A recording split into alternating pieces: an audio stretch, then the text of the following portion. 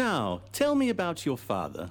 City Counselling on 95BFM, our weekly chat with the good people of Auckland Council. Submissions have just recently opened for the Auckland Unitary Plan, a new set of routes, rules and guidelines for construction in Auckland. This can see wide ability for more dense housing to be put in areas closer to the city centre and near public transport. To learn more, I spoke to Councillor Shane Henderson for our regular City Counselling segment.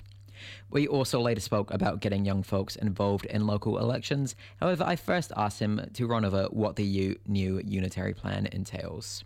Yeah, so the government put out a package of housing reform, which we've been working on our response to as a council in the sort of last 6 months to a year. And just really, really briefly, the housing reform package means more housing closer to the central city, closer to rapid transit, bus and train stations as well, basically trying to plan our city a little better. Now, Auckland Council have put out a proposal and, that's been voted on, and now we're asking the public, what do they think? And I'd sort of encourage people to take a blank piece of paper view, really. Where do you want the housing to go? How do you want your city to look like in the next 30, 50 years plus? How could this actually change the city over those years? What changes could we be seeing if this plan goes through? Yeah, so the changes could potentially be immense over time. So council doesn't really build housing itself. It more enables housing through its planning rules.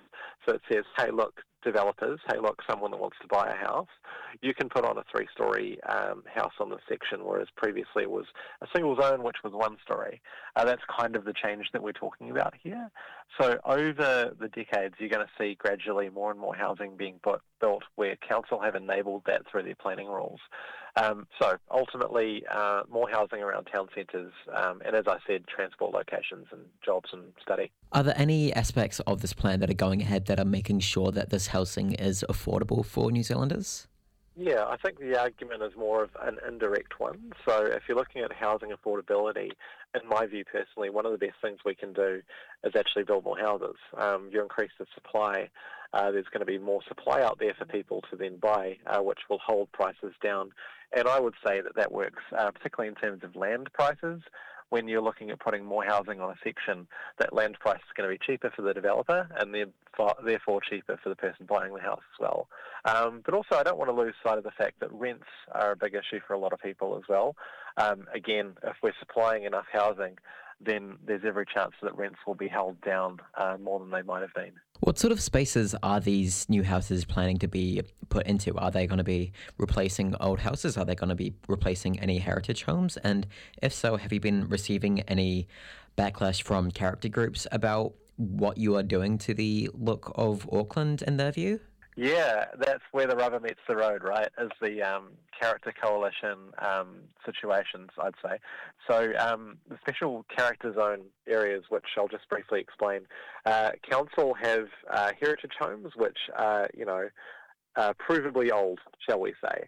And then around those, previous councils have put in special character zones, which are saying, look, the character of a neighbourhood is such that you don't want to enable housing above 1 storey in that neighbourhood, and they can be small or they can be entire suburbs. Now, how the city has developed through its history is that a lot of these older suburbs are actually in the best places to build houses. So they're in the central city where there's rapid transit bus services, closer to jobs, closer to study. So my personal view is that we should take a more liberal approach and enable more housing so that we can get young people and young families living where they want to live and better, housing planning situation and also keeping the climate emissions down through transport. But to answer your question directly, there have been some backlash from other groups that say, look, we should be protecting more of these special character zones than council are currently doing. And council's proposal is kind of in the middle of those two views. So that's kind of where it's all at. And if you're looking at submitting, which I'd really encourage you to do so, I would say think about how you want your central city to look. Do you want more housing close to the jobs? Do you think that the housing itself could have kind of like an in-between form, if that makes sense? Much of it is people just genuinely being like frustrated with the loss of aesthetics, which as kind of like, that may seem shallow, but it's true, there is an aesthetic to Auckland right now that people don't want to lose. Is the design of these new buildings being having that in mind to make sure that they are interesting houses to look at and people can look at them and be like, these are homes that people can live in and love people in and work in and all of these different things, whilst also allowing for the higher density homes that we need right now?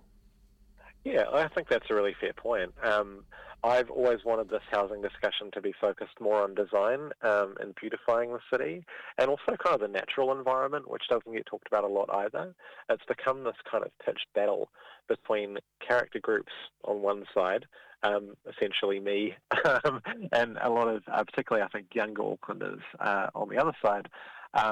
And really, I'd like to be talking about how we can enable beautiful homes and keep the sort of character and facades that people, want to live in aesthetically, while also not cutting down that supply, which is so crucial when we're in a housing crisis, when we've got homeless issues, when we've got all sorts of things and we need to build those houses. The local elections is also coming up in a few weeks. I was wondering what the council is currently doing to make sure that young voters were getting involved, as continuous conversations have been going on about how easy it is for them to get involved and if the motivation is really there right now. Yeah, absolutely. I'd say anyone listening, if you can please vote in your local elections, it's crucially important. And in my personal view, I think as important as central government, because you see the results of your local council every single day. But what the council's doing about it, look, it's a tough one, but I think ballot access is one of the major issues here. Previous elections, we've had a postal ballot situation where you've got to find a post box, and we still have that, but also the ballot access is expanded into libraries and also expanding into certain supermarkets as well. You can post your voting papers there. So the easier it is to vote, I think you're actually empowering young people and actually empowering marginalised groups as well to get out there and have their say. And the other thing I'll just add about this, for young people, the stakes are higher than for older people, frankly. We've got to live with the city that we've built now into our future for a lot longer. So actually, I would really, really encourage young people, check out your library, your supermarket, or if you can find a post box, then do it there. We definitely see a lot of attention go towards general election, we definitely see the general elections get a lot more attention than local elections. Why do you think this is? And do you think that this discrepancy is fair or not, considering the power that local elections can hold over individual citizens? Yeah, there's definitely a discrepancy. And I would say that really it's kind of not fair that central government is the marquee election, really, when, as you say, the local government elections have so much power over the future of a city. Explaining that, I think there's a few different explanations, but the one that immediately jumps to mind is that in a central government election, you have sort of a really clear sense of where the candidates are in terms of their values and how they would represent you in office. Now, for us, it's a little bit harder to kind of dig into whether someone is, for example, left-wing or right-wing or somewhere else, I suppose. How do you have the values that you hold? It's very hard to select candidates that have your values at heart because you don't necessarily have all the information. And this is kind of despite these voter booklets that come out as well. So that's a challenge, and I think it's a challenge for our local democracy and candidates like me as well. Is there any way that young people can directly learn about and perhaps even talk to their local councillors to learn their policies and understand who they are voting for? Yeah, absolutely. So there's a bunch of different candidate surveys out there at the moment. One of the more comprehensive ones is on policy.nz. That's got a lot of details on the stances of candidates on various hot-button issues like climate and transport and housing and all the big stuff. The other thing I would say is that feel free to reach out. All of our numbers and emails are available, so do get in touch if you've got specific questions that you might be concerned about one specific thing and want a candidate stance on that. That's cool, man. I'd be really happy to hear from anyone myself personally. That was Councillor Shane Henderson chatting about getting youth involved into local elections and the new Auckland Unitary Plan. You can share your thoughts on the plan by making a submission at the Auckland Council's website. Have you tried mindfulness? Try mindfulness. City Counselling on 95 BFM.